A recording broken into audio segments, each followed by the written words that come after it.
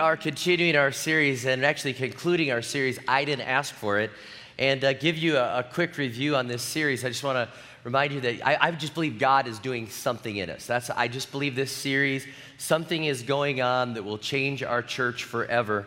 And it came from my heart attack. I had that heart attack on December 11th. It really woke me up, and I can remember saying, God, I didn't ask for this. And from that, God just downloaded so many good things, and I've been passing on much of it to you, and I'm sure there's going to be more to come.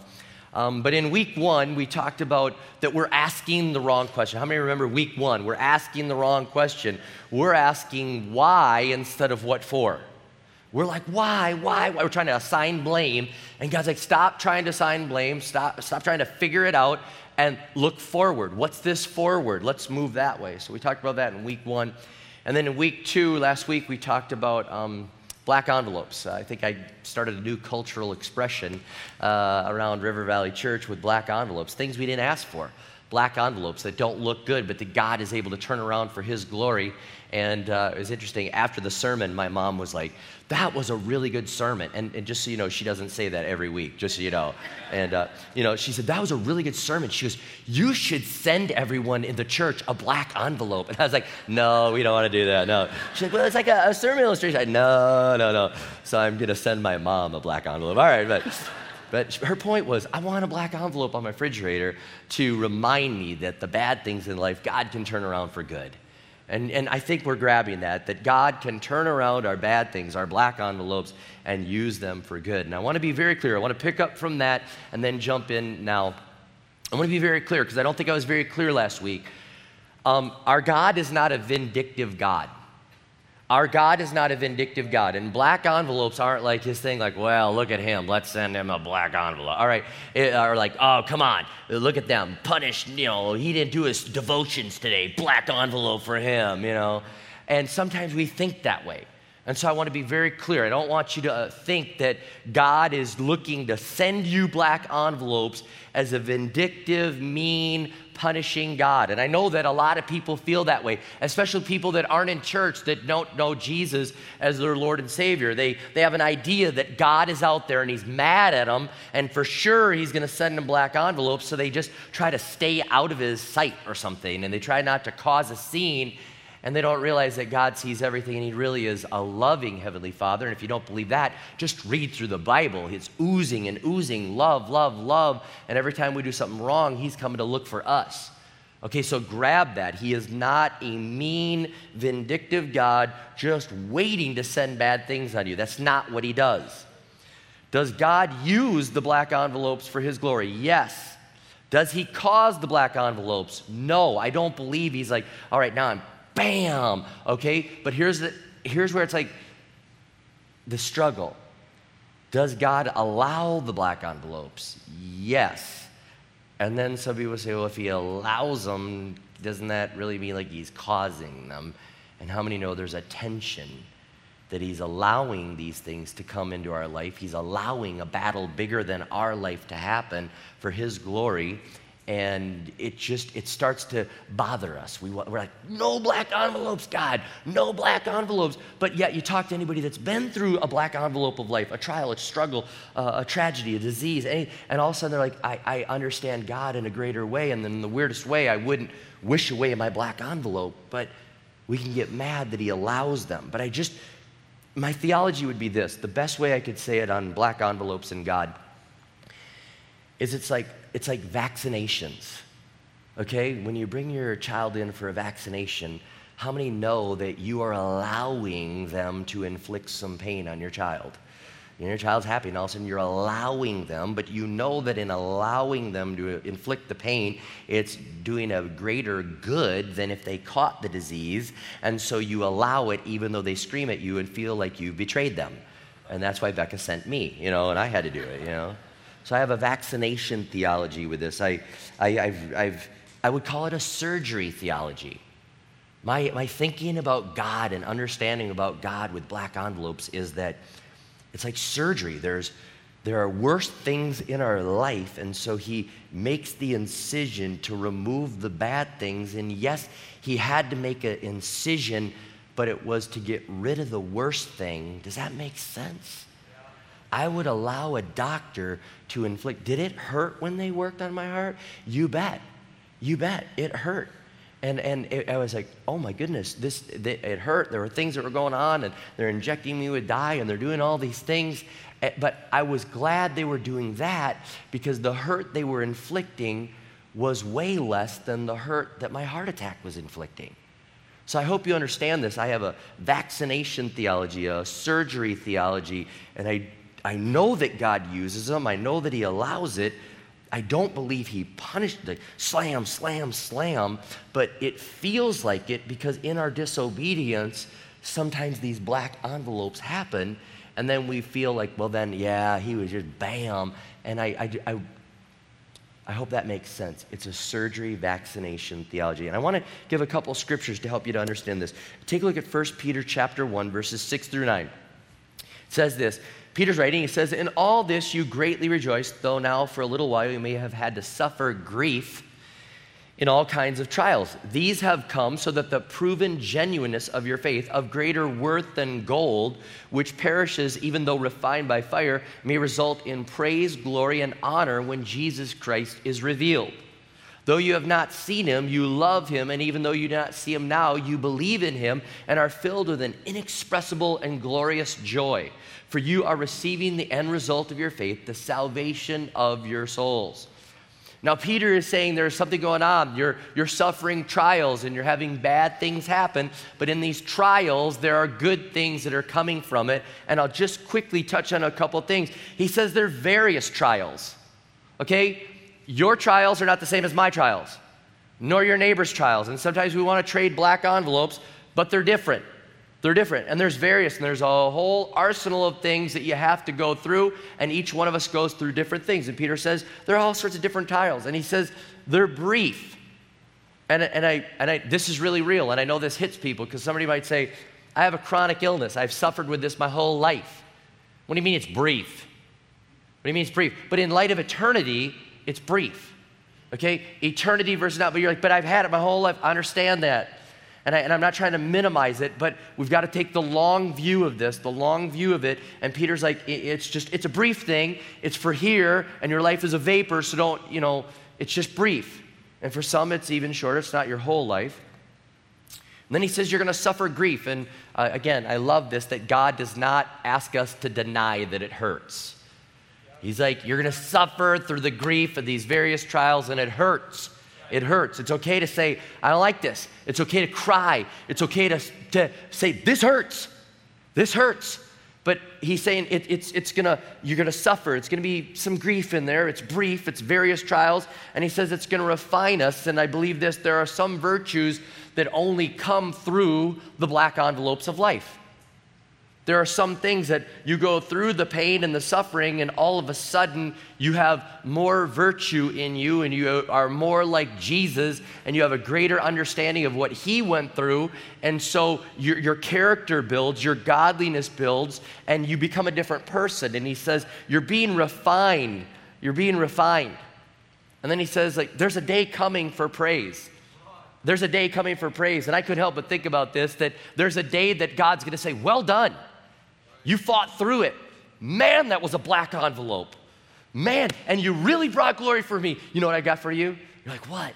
I've got the Bronze Star Medal. And you're like, dang, you get like the highest medal. You got the Bronze Star Medal.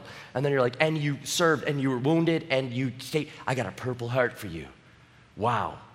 And he says, there's a day coming that when he appears, and he's like, it's going to be a day that he's going to say, well done, you made it through, you did it, you fought valiantly, you did it. And I love what Peter says to us, various trials, brief, you're going to suffer grief, they're going to refine you, but there is praise coming. There's a well done coming at the end of this.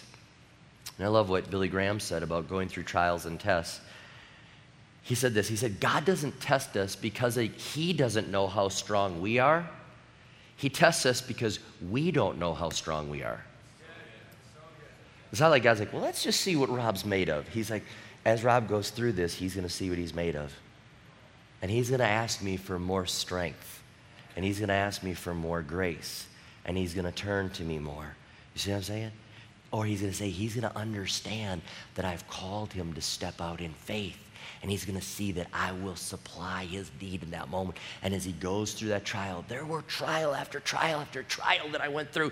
And I went through all these trials starting this church. And I can tell you this, I found out many times what I was made of. And I found out I was pretty small and insignificant. And that God was big and I was small. But as long as I held on to God, together we were big. There were other times that I went through it and all of a sudden I realized, you know what? I've got something here. I can do this. I've got something to say. There's something through this trial and I can help and minister to people. And so I thank God that he shows us what we're made of and he shows us what he's made of through the trials. Now, when your faith is under fire, again, I just want to be very clear, very clear. You're not doing anything wrong. Many times you're not doing anything wrong, all right? And I can prove it with a story in the Bible or just an example. Let me just use the life of Jesus. Did Jesus do anything wrong while he lived on this earth? Everybody's like, trick question. The answer is no. All right, one person at campus here got it right. Hopefully you got it. All right. So he didn't do anything wrong. He didn't do anything wrong. The Bible said he's sinless. Did God allow the pain and suffering that Jesus went through? Yes, he did. Okay, so he allowed it. Was it part of a bigger plan? Yes, it was. It was part of a bigger plan. It was part of bringing us forgiveness. Could God have stopped it? Yes, he could have. Jesus is like, if there's any way, nevertheless, not my will, but your will. He's like, Jesus is like, I could have called the angels, a legion of angels. I could have had them here and stopped this. Like, I'm submitting to the bigger plan here. Aren't you glad that God didn't stop it and that Jesus didn't stop it because it led to your forgiveness, my forgiveness? Again, he didn't do anything wrong. And he suffered a painful death by dying on the cross. And the result is way greater than the suffering. Philippians says this, and being found in the appearance of man, it's speaking about Jesus, he humbled himself and became obedient to death, even death on a cross. Therefore God exalted him to the highest place and gave him the name that is above every name, that at the name of Jesus every knee should bow in heaven and on earth and under the earth, and every tongue acknowledge that Jesus Christ is Lord, to the glory of the Father. In light of eternity, in light of our salvation, in light of all the good that Jesus was able to bring through all of that suffering, 3 days looks pretty short compared to the eternity. Compared to the glory that was the pain that he endured for those days looks pretty short compared to what we got in on and what his name means now and how amazing the name of Jesus is. Now for us, we've got to realize this. As we look at Jesus, he didn't do anything wrong, but for us, let me just help you to realize this. Your worst day, your worst black envelope can become your best day eventually. Your worst day, your worst black envelope can become your best day eventually. Now, I've seen this with friends of mine. I have some friends, the Donaldson brothers. I think we have a picture of them, the Donaldson brothers. These guys actually founded Convoy of Hope. And you may not realize this, but in the 1960s, their dad was tragically killed in a car crash. Hal, the guy right here, he was 2 years old at the time. And it seemed like their worst day, and it really was. It spiraled them into poverty. And in their poverty, somebody came along and ministered to them and took care of them, and the church loved them. Okay? They found Christ. They found hope. And then these guys come along and say, hey, we need to give hope. Let's start giving hope. And they got a beat-up old pickup truck and started delivering groceries. That led to Convoy of Hope, which now to this day has helped 63 million people, and they've given away $402 million of humanitarian aid. Their worst day led to their best day eventually. Now, they lived through grief. It was pain. It was struggle. And I want you to, that was a black envelope day. But I can tell you this, their worst day eventually became their best day. They have now met with the President of the United States. They meet with kings and rulers. They've led so many people to faith in Jesus Christ because they said, this will not define us. This will not define us in a bad way, but it will propel us into the what for, God? What for? What are we going to do with this? God can bring your worst day to be your best day eventually. Now, I will say this. It takes a while. It takes a while, and I believe this. Our worst day becomes our best day, but we have to discover it on our own. How many know what I'm talking about? Please, please, please, when somebody's going through a tragedy, do not jump to, your best day can be right ahead. Your worst day can, this is a black envelope, but you open up and there's shiny things inside. Do not do that. Okay? Do not quote in Romans 8, and we know that all things work together for good, and this is going to work out for good. Do not do that because they will punch you and your pastors will not chastise them, okay? We will not get mad at them. We'll say, yeah, you kind of had it coming, all right? Don't do that, all right? In order for them to get there, they've got to discover it on their own. You got to discover it, not hear about it. So if anybody's going through their black envelope of life, here's my advice for you. Hold your words. Hold your words. Cry with them, pray with them, hug them, love them, listen to them, and do not preach to them, and don't talk about the best day ahead. Instead, let them live in the trial and the grief, knowing that the body of Christ loves them, and they're going to have to discover it. And if you say, your best day is up ahead, your worst day is going to be your best day, if you say that, you're almost going to stunt it. It's going to go backwards, and they're going to stiff arm, and they're going to stiff arm. They've got to hear it on their own. God's got to break through to them, and they need to know that the body of Christ is there, and that their pain matters, their suffering matters, their person they lost matters, and all that makes sense to them, that the body is not trying to tell them, forget about this. It hurts. It hurts, and let them discover their best day on their own. Now, 2 Samuel 9, I want to get to this story, and I've been wanting to get to it the whole series. 2 Samuel 9, I want to get to a guy whose worst day eventually became his best day. And if there's anybody that didn't ask for it, it's a guy by the name of Mephibosheth, okay? That's not a popular name, but it's a good guy, Mephibosheth. And it's hard to say, but...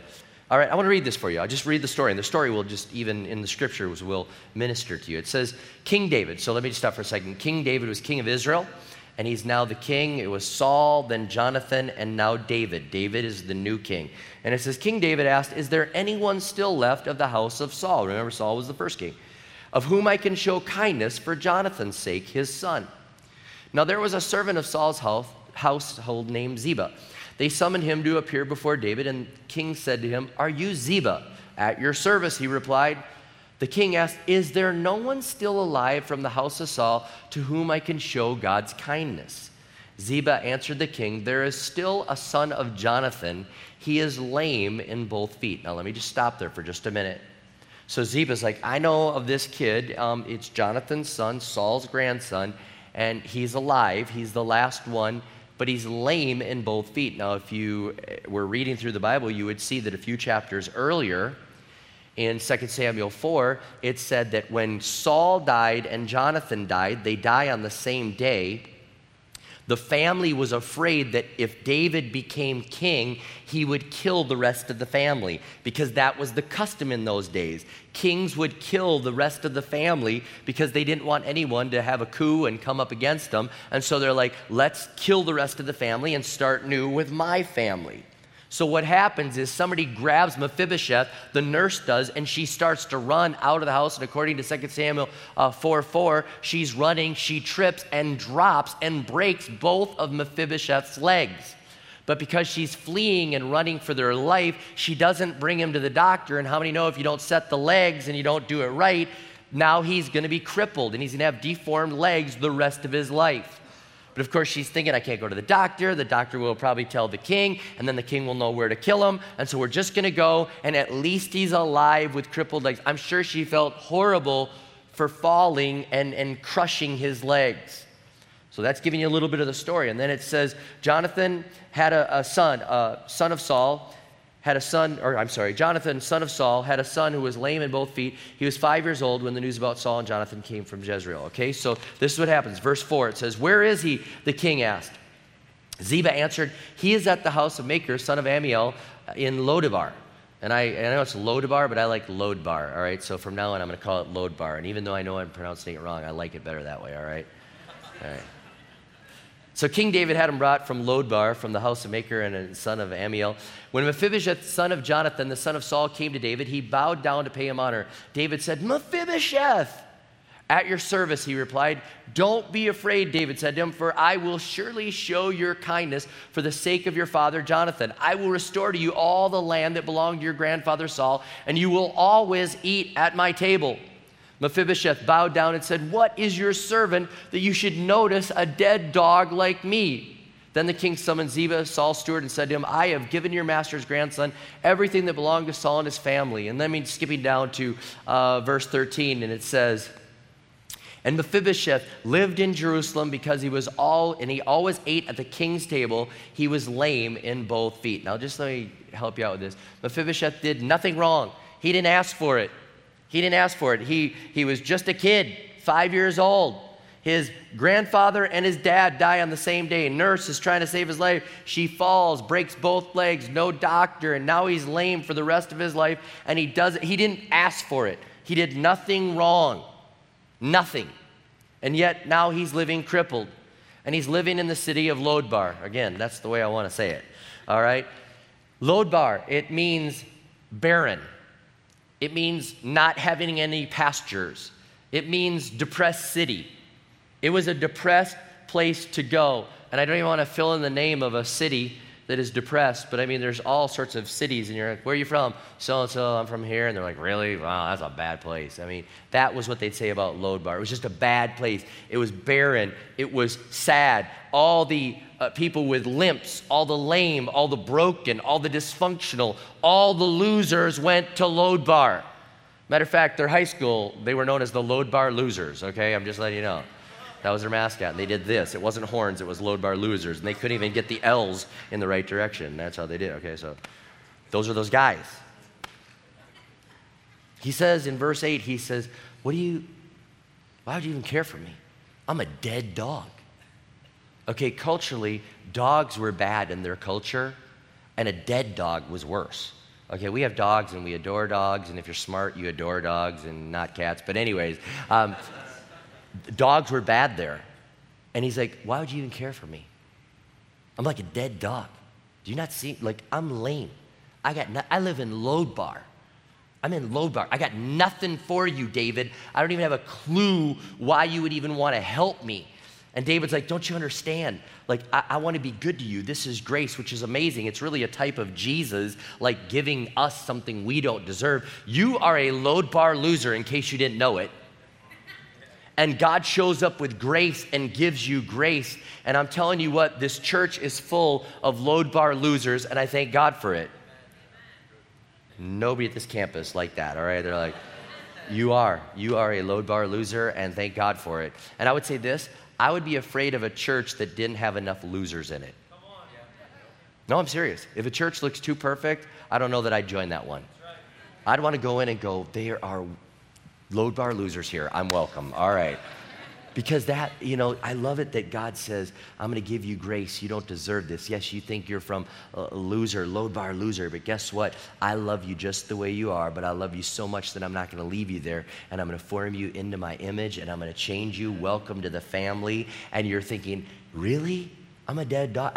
Seriously, I didn't even ask for this, and I'm just living, and I'm living this perpetual brokenness. I'm living in not worthy, and now you're throwing all this on me? This is amazing. And what was his worst thing becomes his best thing. And you say, how in the world does that work for him? Had he not been born and had this problem when he was 5 and become lame, how many know that somebody that would have been mad at David would have said, hey, what do you say we go get Mephibosheth? He's the rightful ruler. Let's go follow Mephibosheth, and let's see if he can start a coup against David. Let's see if we can rally against David. But how many know because Mephibosheth is lame, they're like, hey, let's go rally. No, not behind the guy in the wheelchair. All right, what are we going to do? Who's going to be our, you see what I'm saying? And what disqualified him from being rebellious all of a sudden kept him alive, and all of a sudden now he's in the king's presence. And the Bible says, according to the verse, it says, so Mephibosheth ate at David's table like one of the king's sons. He went from out to in, and his worst day becomes his best day, but there was a lot of time in there eventually. And I'm telling you this, your worst day can lead to your best day eventually. And I've seen this over and over in our church, and I asked our church for a few of these stories, and I want to share some of them with you. I want to let you know that just this past Thanksgiving, the Buchanan family lost their son Elijah. He ran away unexpectedly, and he died of hypothermia. If you remember, Thanksgiving was tragically cold. This happened right in Eagan. They go to our Eagan campus. It was very tragic and very sad, and in their pain and their suffering, and I'm telling you this is very fresh. They were contacted by the Pioneer Press, and the Pioneer Press did a story about them and their pain and their suffering. And here are Ken and Melanie. They're on the cover of the Pioneer Press praying and saying, in our pain and in our agony, our black envelope of life, we're trying to bring hope to people. We're trying to bring hope to families that are suffering. And it's so fresh even, and they're like, oh my goodness, we can't stay in Lodebar. We got to move on with God and figure out how he wants to take our black envelope and use it for his glory and for his honor. And they've started a thing called Divine Fingerprints. And they're trying to say, God, how are you at work in our pain? Still real. They still hurt. Talk to them this week. They're still hurting, but they're saying, we refuse to live in Lodebar in the black envelope. And we've got to move forward. God, what for? How can we help people? The Just family. I think we have a picture of them here. The Just family came up to me in this series, and they said, you won't believe this. We had a black envelope 10 years ago. Our son died. He's not the one in the picture. They said our son died 10 years ago in a motorcycle accident. It was our black envelope. And they said, and we just grieved that we lost our son in a motorcycle accident. But they said, through that, God just said, what do you want to do for me with this? Like, how can we move forward? And so they started raising money to give pastors in third world countries motorcycles to get around on. Knowing that they didn't have cars and didn't have any form of transportation, they said, we can take our black envelope and instead use it for God's glory. And to date, they've given 77 motorcycles to pastors in third world countries. And I just want to announce this. I think they're about 2,000 a piece, the motorcycles. River Valley wants to make it 78 motorcycles. I want in on redeeming your black envelope, and the church does too. So as part of Kingdom Builders, we're gonna buy a motorcycle for them and make a difference and move them beyond their black envelope. There's others. Stevie Nelson, amazing guy. I don't know if you know Stevie. He's at our Apple Valley campus. He was serving in our military and had a stroke. And you know what he said? He said, I had a stroke, but the stroke didn't have me. And he said, I refuse to live in Lodebar. I refuse to live in that place. I'm going to take this and use it for God's glory. And he now works with the Heart Association and helped us in week 1 of this series to have people at every campus talking about our heart health. And he travels around the nation helping people to stay alive and to be heart healthy. And I'm going to tell you this, he's the happiest greeter in our church. And it'd be worth a visit to our Apple Valley campus when we finish construction to just be greeted by Stevie. Because if you're greeted by him and you're not happy afterwards, go for prayer. I'm just saying. That man refuses to live in Lodebar. We have Anna King, and she's at our Edina area campus. And she's been suffering chronic pain for 4 years. The doctors have not been able to figure out why she's been suffering in this chronic pain. And so she continues to love Jesus and just press through the pain. And she said, I want to start a ministry to help people. And she's got a blog she's working on and Facebook things to help people to have hope. Because hope doesn't live in Lodebar. Hope says, come to the King's table. And she's like, I want to help people to come to the King's table. And in their pain and in their suffering, I want them to know that God has a bigger plan. There's one more. He's at our Faribault campus. And Tim Perizzo, he's at our Faribault campus. And you see him in the wheelchair there. And I just want to tell you this. Tim was a drug dealer. He was a drug addict and a drug dealer. He had a heart attack and he had a blood clot. And in the blood clot, he lost his leg. While he was in the hospital and he lost his leg, he decided, I need to get right with Jesus. It was a black envelope, but that black envelope led him to Jesus Christ. And now he leads our Celebrate Recovery at our Farewell campus. And here's the thing that I would say, oh, would you rather be a drug addict with 2 legs going to hell, or somebody that knows Jesus with 1 leg, knowing your eternity is settled forever? I'm telling you what, God can take a black envelope and make your worst day your best day eventually. So I want to pray for all of us here at all of our campuses. God wants to take your black envelope. I don't know your story, but you do, and God does. And God wants to minister to you in your black envelope. I don't want to preach at you right now, but your worst day could be your best day. And I believe that. I believe that with all my heart. And we will let you discover that. We will not push it on you. We will let you discover that. But I'd love to pray for you. So Lord Jesus, I just pray right now for all of us.